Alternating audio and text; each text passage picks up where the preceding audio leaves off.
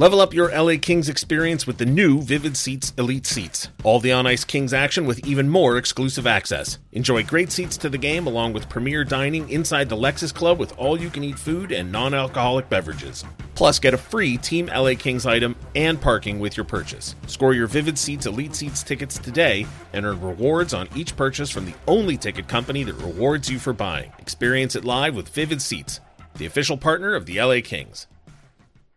You're listening to an LA Kings podcast. For more episodes of this and every other Kings program, visit lakings.com/podcast. You're listening to All the Kings Men, the official podcast of the LA Kings. Now, here's your host, Jesse Cohen. All right, it's Monday. We're going to deviate from the plan a little bit. Ordinarily, we would do King of the Week in this situation.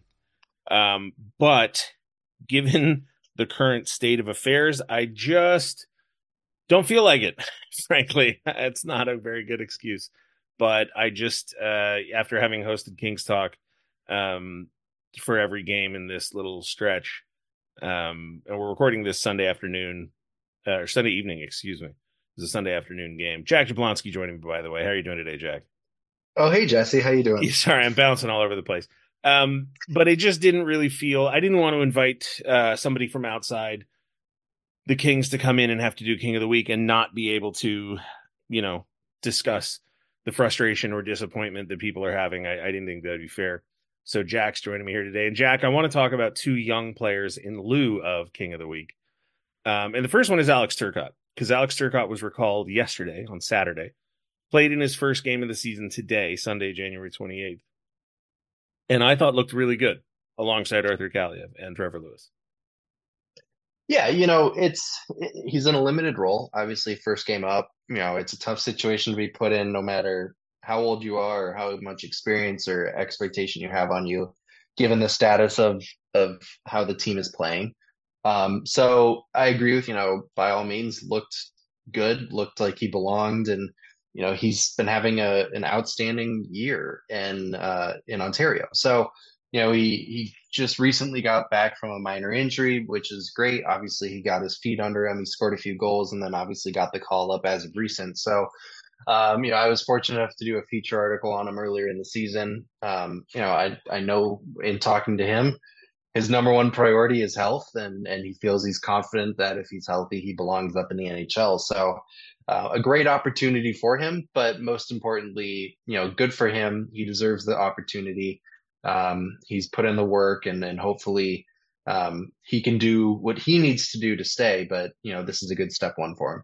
Yeah, and it's only one game, and it was today's game. But in that game, he and Kaliev and Lewis played, I think it was about 6 minutes maybe, together as a line at even strength. I think maybe Turcotte played 8 minutes and change all in all in the game. But all of the numbers that you might want to look into were tilted in his favor. And never mind that, the eye test, he played 8 minutes, 37 seconds. And in those 8 minutes, 37 seconds at all strengths, 17 shot attempts for, 3 shot attempts against. Actual shots on goal, 8 for, 1 against. Scoring chances, 5 for, 2 against. High danger, 3 for, 1 against. I mean, when they were out there, they were making things happen. And yeah. Well, I think, I'm sorry to interrupt you there, Jesse. One of the biggest things that I think we've talked about, or at least have alluded to in this skid, is the secondary and depth scoring and creating. So obviously, if you can, bring up a fourth line, so to speak, or, one of the depth lines that can start creating a little bit more offense. You add a guy like Turcotte, who, of course, he's a 200-foot player. That's what he's been advertised as. Someone who can play, started at center, can play wing. For a guy who is, just hoping for a chance to stay in the NHL, of course, if he can provide an offensive spark for a team that needs it, that's all of an opportunity that one could ask for. And I think he has an additive effect. And listen, I don't know if this is true. This could just be, the kind of narrative building that fans want to do. But I am a firm believer in chemistry.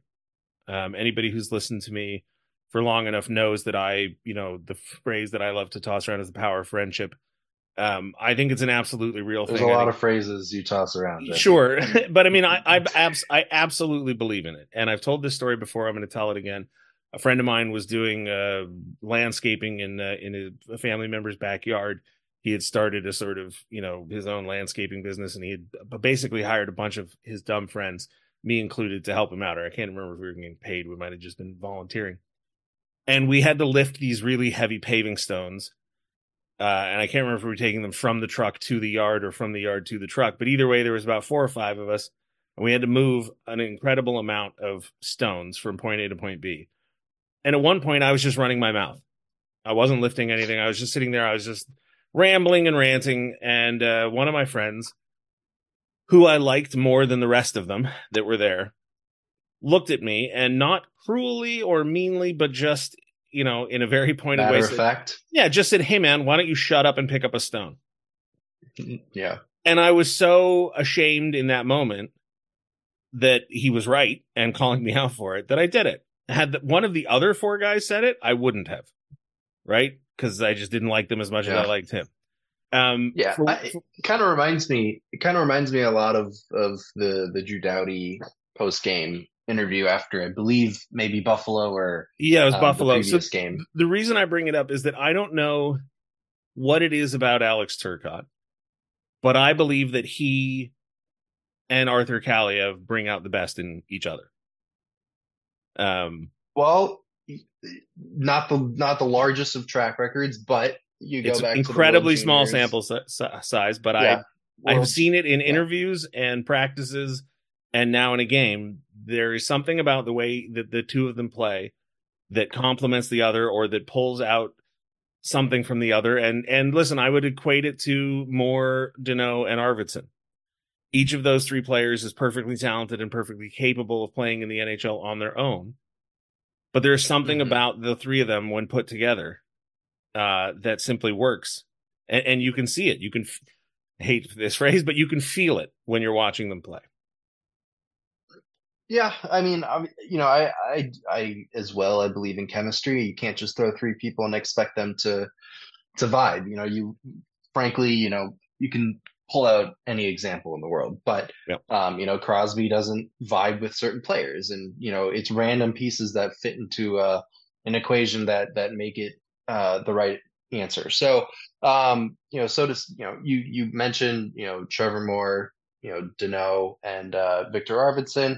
I just go back to your prime example with Arthur Kaliev and Alex Turcotte. Again, extremely small sample size. They've played together and they've played against each other much of their careers growing up. Of course, they won the gold medal against the stacked Team Canada, like 18 first-round draft picks team in the COVID year when they were paired up with Trevor Zegras on the top line and obviously won. So if there's anyone that you could try to get more out of Arthur Kaliev, because obviously he's been a contentious player point, in talking to Todd McClellan post games or, practice, whatever it may be. Obviously, they want more out of Artie. If Turcotte can do that and they can create offense, be statistically, on the in the green, so to speak, opposed to the red, then by all means, more of that. Yeah, and we're now at a point where, because of the salary cap, you do have to be mindful of cost and cost of the players, and Alex Turcotte and Arthur Kaliev are not expensive players. And Arthur Kaliev, if I'm not mistaken, is on the final year of his entry-level contract. Off the top of my head, I'm not sure about Turcotte, but I suspect he is as well. So now neither one of them is going to command a huge payday in the offseason. But if you can extract value, you got half the season, Jesse. Who knows? Well, that's the thing. If you can extract value from low cap hit players, you have to do it. So anyway, that wasn't the point of this. The real point of it was I just wanted to say good job, Alex Turcotte, because we're not doing a full King of the Week, but I guess he'd be the honorable mention for this week. The other young player I wanted to talk about is Quentin Byfield. He only played 2 games this week out of the 4. But He's just really good, Jack. He's just a really good hockey player. Yeah, he's really blossomed this year. Right. Of course, obviously, he's setting career highs, given, he hasn't been in the NHL full seasons yet, but, playing top lines, playing, power play minutes. He has very much turned into the player that Kings organization and Kings fans would hope that they saw when he went number 2 overall. When you look at his game, you talk about that chemistry. He is the guy on that top line with Kopitar and Kempe. Of course, that's where he's mainly been for, 21 and a half of the last 24 games, or basically the whole season. So, he is very much that guy that has been able to create loose pucks, create offense, go do some of the dirty work, and make life a little bit easier for the other guys. And of course, it's paid off beneficially for everyone. He's aggressive. He's a pain in the ass to deal with his size and aggression. So by all means, Q is exactly what the Kings could hope for. And you talk about paydays in the off season. He will not be one of the low figure numbers coming into next year with the year that he's having. But by all means, it's because he's doing good things, and we need him to right now. Yeah, it'll be curious to see what when kind he's in the lineup and not sick. Yeah, yes. It'll be curious to see what kind of contract he commands this summer, because there's an argument to be made either way for his benefit, right? You could either say, listen, lock me up to an 8-year and I'll take, and I want, Tim Stutzla money or whatever. But it also makes sense for him to ask for a short-term, bridge contract, a prove-it contract, right? Because he'll make some money in the short term. And if if he continues to develop his game, he will quickly command a tremendous amount of money. Lots of money. Yeah. I did want to talk about him specifically for this week, though, because his game is, when he's playing at wing, he's doing, he's not necessarily quote unquote driving that line. But he doesn't need to. Right. But we have seen him played at center briefly. And when he was driving that line. And McClellan was incredibly, what's the word I'm looking for? Complimentary of him when he was put at center. And listen, it was a short stint, but moving forward, if we're looking at, new line combinations or jumbling things, whether to just spark a change, or whether, Victor Arvidsson, his return will require them to jumble the lineup. You now know, well, shouldn't say no. It now looks very much like Quentin Byfield could be an option at center, whereas at the start of the season, it was sort of like, well, he's played a top line wing for, with Kopitar and Kempe for half a season, and that was real good, so we don't want to split that up. We don't want to put too much pressure on him. But now it's like, no, look, he can do it. He can do it and look good doing it. Yeah, again, small sample size, but by all means, very commanding and very comfortable back in his, I guess, original position when he was drafted. So it poses an option. You love options as coaches. You don't like to be, handcuffed or one arm tied behind your back type of thing. So knowing that you can move Q to a responsible center role that can still create offense, that can still provide some of the assets that we see with Q at wing is a great option. Now, I think he's a little bit more freed up on the wing side because he doesn't have to deal with, dealing with the defensive side of the puck as much as the center would. So it allows him to be a little bit more aggressive on the forecheck, to kind of go into the corners and know that he has that safety net, especially when you've got the, Selke-esque Anze Kopitar on your line. So that helps. But at the same time, I think, just looking at the involvement and, Q, it had to be such a relieving feeling going into this offseason when, while the Kings did pick up PL Dubois, they didn't go and pick up a guy that was going to be a top winger that was going to replace him. They said, this is that top line. We believe you're that position right now. We believe in you. And for him to go into an offseason knowing that, feeling comfortable, being able to grow in his game, prepare for that. I think as a 20-year-old or however old he is now, time flies, but for him to be able to do that, I think that goes a long way for his confidence. And obviously it's shown immensely in every opportunity that he's been given this season. I do want to talk about two more players because this week, the Kings continued to struggle, for lack of a better word, some disappointing losses. But looking at the team in those 4 games, there were 3 players who were on the ice for more even strength goals than they were on the ice for against. Drew Doughty was on for 3, against for 3, so that's 50%. There are only 3 guys that were on for more than they were against. It's Quentin Byfield in those 2 games, and it's Adrian Kempe and Anze Kopitar. Kopitar was on for 5, against for 1. Kempe was on for 4. 4 goals for, 1 goal against, and that's at 5-on-5 if you include all strengths. Kopitar was on the ice for 7 goals for, 2 against. Kempe was on the ice for 6 goals for, 2 against.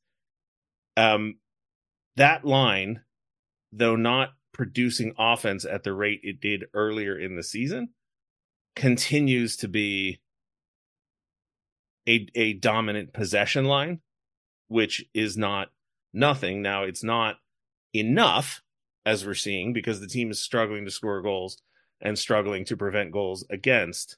So it's not enough, obviously, to turn things around, but it is still a foundation that any future success can be built upon, right? You need to control the things you can control, and you need to outplay your opponents, and that line continues to do it. So I do think Kempe and Kopitar deserve praise for that performance, given over that 4-game stretch, the Kings gave up a lot of goals.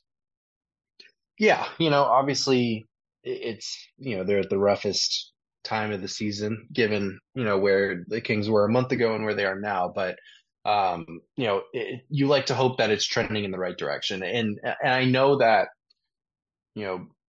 when you look at the numbers, you look at the stats, you should be doing a lot better than what has shown on the scoreboard at the end of the night, 14 of the last 16 games. So it's obviously frustrating. It's a struggle. You have the veteran leadership in Kopitar, and you can even add Kempe into that conversation at this point in his career, but obviously, Drew Doughty, etc.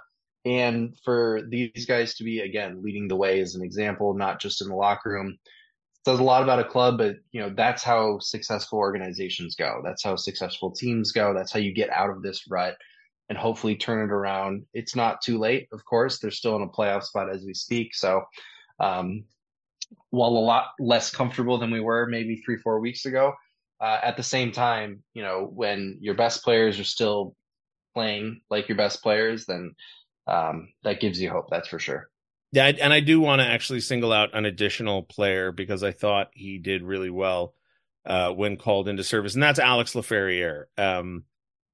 I was curious, I guess I still am, as to why he was the solution to fill in for Quentin Byfield, although Todd McClellan addressed it and talked about Laferriere's game and the reason that he was chosen and the things that he does well and how they complement Kopitar and Kempe. But I thought, particularly today against the Blues, Alex Laferriere, to me at least, was noticeable and controlled and contributing in a way that I haven't seen from him in a while. And I'm not sure if there was something about his game or something about the way his game fits with Anze Kopitar and Adrian Kempe that perhaps it doesn't fit with other players that he's been paired with.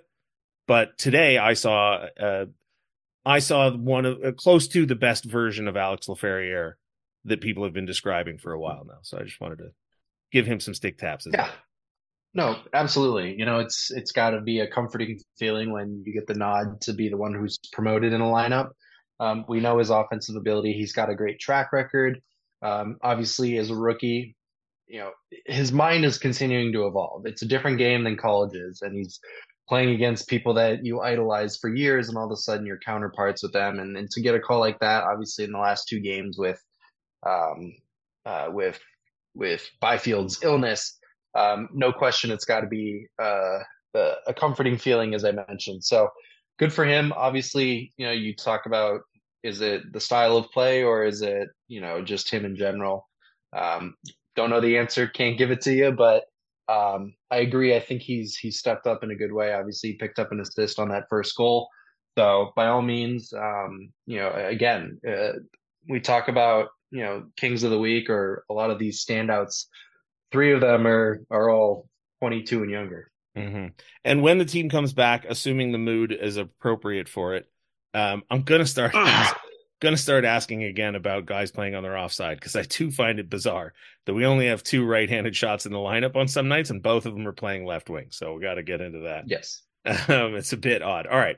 So only one game on the schedule this week. It is the Nashville Predators. Every Monday we have you in here to preview the week's games.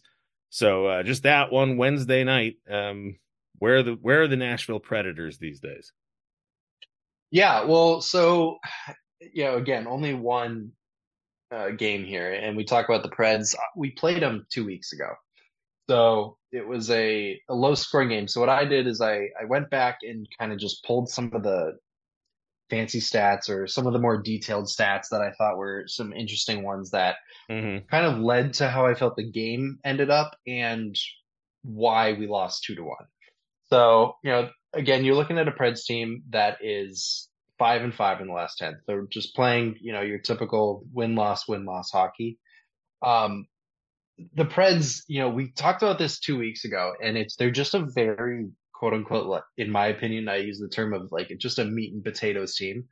Nothing fancy. They're a bigger team. They're more aggressive. They've got Philip Forsberg, but beyond that, they don't have any flashy, razzle dazzle type of players. It's very, your Ryan O'Reillys who are just gritty, big guys. And so when we talked last, they are very successful. They rank high in the league when it comes to cycle chances, forecheck chances, areas where the Kings have been pretty good, but then in this streak have fallen down a little bit. Now, I go back to the game that we played against them, and four stats that I found interesting was an area where I think the Kings early on were very successful, and maybe in the last half of the last month haven't been. Puck battles win percentage in the game against the Predators won 63.5% of the puck battles. So obviously that's not great. And then you go to scoring chances off the cycle. Nashville outchanced the Kings 11-4. Scoring chances off the rush, which has obviously been a huge point of emphasis for the Kings. Nashville outchanced the Kings 7-3, and then high danger chances 18-11 in favor of the Predators. So obviously four stats that would lead you to believe that a team that won the game won all four of those stats. Now I think this is interesting because the Kings are a very, very good team when it comes to slot shots allowed, inner slot shots. They protect the paint really well. We ranked second in both of those categories, where Nashville succeeded in their win against the Kings, as they also rank, in slot shots, they're eighth, fifth in inner slot shots. So a team that, clearly likes to get the puck to the net. You look at the goals that they scored against the Kings. One was a tip-in on the power play with Ryan O'Reilly right in front of Talbot. The other one was a rebound with Gus Nyquist, who is just off to the side. So very much just get the puck and, shoot it. Another thing, expect a low scoring game. They've scored excuse me, I can't speak English anymore. The Predators have played 7 straight games where they have had a combined score between the two teams of 5 goals or less. So it's very, limit the chances both ways. Right. Yeah, take the under. And then, knowing us now, it's going to be a 7-6 game. But sure. but that's just the trail that these guys that this team is on. So you're looking at a team that packs it in. They're fine to play the ugly game, very much like a version of the 1-3-1, where we're fine to make it a little boring at times, but we're content. And then for them, they're just fine with playing, greasy hockey, so to speak. Get the puck to the net, get traffic, and get bodies. So two personnels that I would be looking at would be obviously Roman Josi. He's 6th among D in points, 49 games, 42 points, 5 points in his last 5 games. And then the kind of player out of nowhere, so to speak, would be Gus Nyquist. Obviously, he had the game-winning goal against the Kings.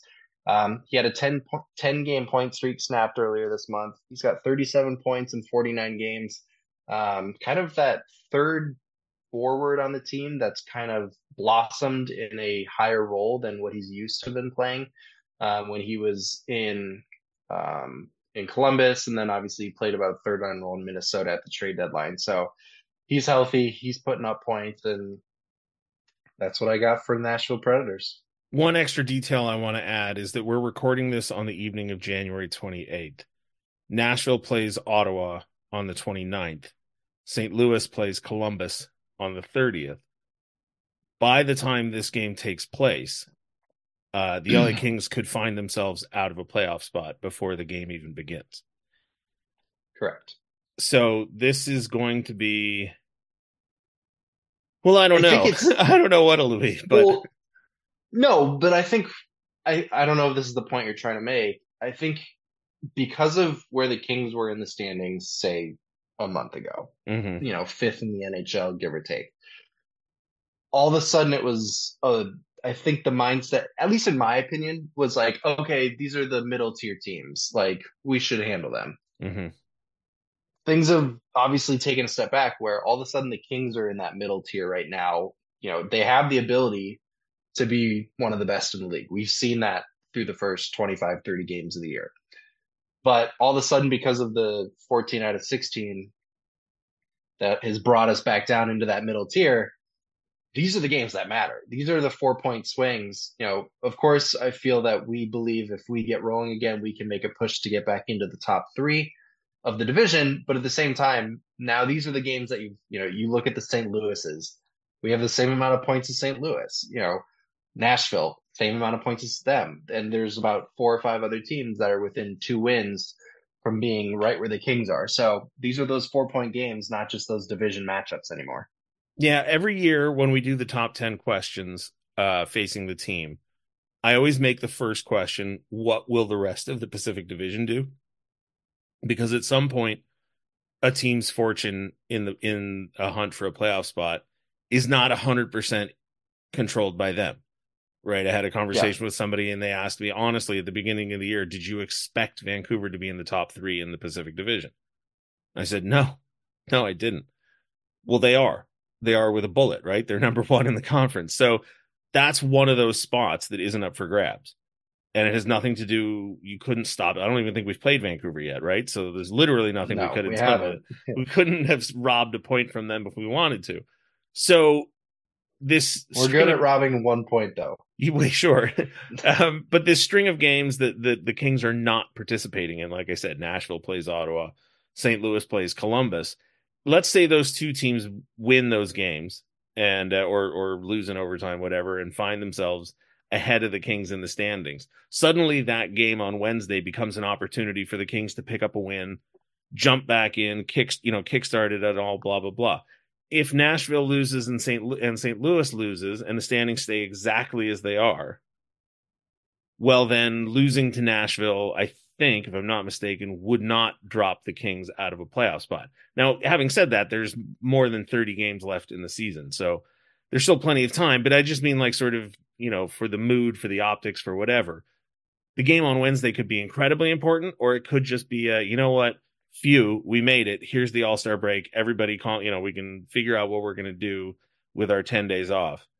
But we won't know that until Wednesday, and we're recording on Sunday, so we just don't know. I mean, I think when you look in the locker room or the way that the guys have talked, the way that Todd has talked, it's, I think the must win, the quote of the must win game. Mm-hmm. It feels like that moving forward because, there's a lot up in the air in terms of you've got 10 days off to kind of reassess where is this team going in what direction. It's just a matter of there's a lot that can change, when it comes to one game, because like you said, you've got 2 games that are out of our hands that could completely move us up and down the standings. And then at the same time, you're looking at a team that's struggling. What do you do to get this team back on the right track, so to speak? So, of course, it's a big game. You've got the All-Star break coming up, a nice little time, a few days away for almost everyone on the team who isn't going to be going to the All-Star game. So being able to kind of reset, refresh, get some, time away from the rink, so to speak, to hang out with your family and just, get healthy, so to speak. It'll be interesting to see how this plays out because the Kings, I think this is a very important game that could either set them on the right track moving forward or who knows what happens after that. And to be clear, I am positive that every single player in that locker room, every single member of the coaching staff, every single member of the front office, and probably all of the broadcasters would tell me I'm crazy for even suggesting that the Kings' place in the standings on Wednesday, when that game takes place, would have any sort of impact on it. I'm sure every single one of the people I listed would tell you, you got to win that game, or you've got to at least care about winning that game. You have to, all the things that you would expect them to say. I'm just saying as a fan, if we're in 9th place when that game starts, my feelings about the outcome are going to be different than if we can't be any lower than 8th. And it's stupid. It's stupid because it doesn't matter because there's the whole half a season left and there's a 10-day break and you need to win them. You need to get as many points as you can. I'm just telling you that's where I'm at on January 28th. Anyway, Jack, let's really quickly, briefly wrap up with some very short All-Star break talk. Usually in years past, we spent a long time talking about the All-Star game, the festivities and everything. And I'm here to tell you that I have officially reached a point where I know it's not for me. And so I'm not, whatever they want to do, I hope it's fun. Yeah, it's a new system. I don't know if system's the right word, but it's a new program, setup, a new script. New program, yeah. No, it's something. It's like a points related thing. It'll be very interesting. I think this will be an interesting one. I think it'll be a little bit more engaging / competitive, so to speak. Which I think is what you want. Good, hard fun when it comes to the best athletes in the world at the sport, competing against each other for a few bucks, just a few pennies. In their bank account. So it'll be interesting. I think it'll be fun. I like the system or the setup, the program, so to speak, as Jesse would call it. So I think it'll be a nice reinvigorated, rejuvenated skills competition, so to speak. But the game itself, it's whatever. It is, exactly. It doesn't mean anything, in my opinion. I plan on ignoring it completely because I need 10 days away from thinking about hockey. So I'm out. That's fine, Jesse. Checked out. You've been on the grind for 40 something games. You can take your 10 days off. Couldn't tell you a single thing about what's going to happen this weekend, but congrats to Cam Talbot. I honestly believe he. Do you like the Justin Bieber design jerseys? No. I don't have to. I'm a 45-year-old man. Yeah. And I'm not going to buy one, so I don't hate them or anything. I've seen people say they're like terrible. Like I don't. At this point, I don't care. You're not getting a Cam Talbot one. I'm not. They're novelty jerseys. They're not for me. I hope. Fair enough. Honestly, at this point, here's what I really actually do come down on them. I don't like them. I don't think they're going to work, but I hope they jerseys? Do. Well, I just mean as far as like bringing new fans to the game or whatever. They'll work. People will wear them and they'll hold up. They're not going to disintegrate on them. But I just genuinely hope that, like, my little sisters who are, well, one's in her 20s and one's in her late teens. Yeah. Neither one of them particularly cares about hockey. I hope that they do now because Tate McRae and Justin Bieber and whoever else is. Did I say that right? Is that who's? Okay. Yep. All right, got it right. Big Tate McRae fan, Jesse? Nope, don't even know who she is, really. I've seen her picture, and I thought that was her name, so I took a stab at it, and I got it right. Listen, I genuinely hope it works. Is Tate McRae equivalent to what Cutter Gauthier is to John Tortorella? Probably, exactly. I don't know her from a hole in a wall. Yeah, I mean, I know Basil McRae. I don't know if they're related or not. I'm going to guess no. No, probably not. I'll let Ancestry.com be the defining factor. But I do genuinely hope that the league's attempts at attracting a younger audience who has previously not cared about hockey work. It's not for me. So that's that. Fair enough. I take it you do like them? I think they're cool. I think they're young and hip. which I guess Fair in enough. SVU, Yeah, you're not young. I am neither. No offense. No, No it's offense. none taken. So they're, yeah, touche. But no, I think they're cool. I think it's refreshing in terms of just, they're different, and I don't think they're ugly. So that's that. More power to him. Jack Jablonski, thank you so much for joining me. We will speak again after the All-Star break when we preview another week where there's only one game. And Woohoo! We'll talk to you then. Sounds good. Enjoy your 10 days, Jesse.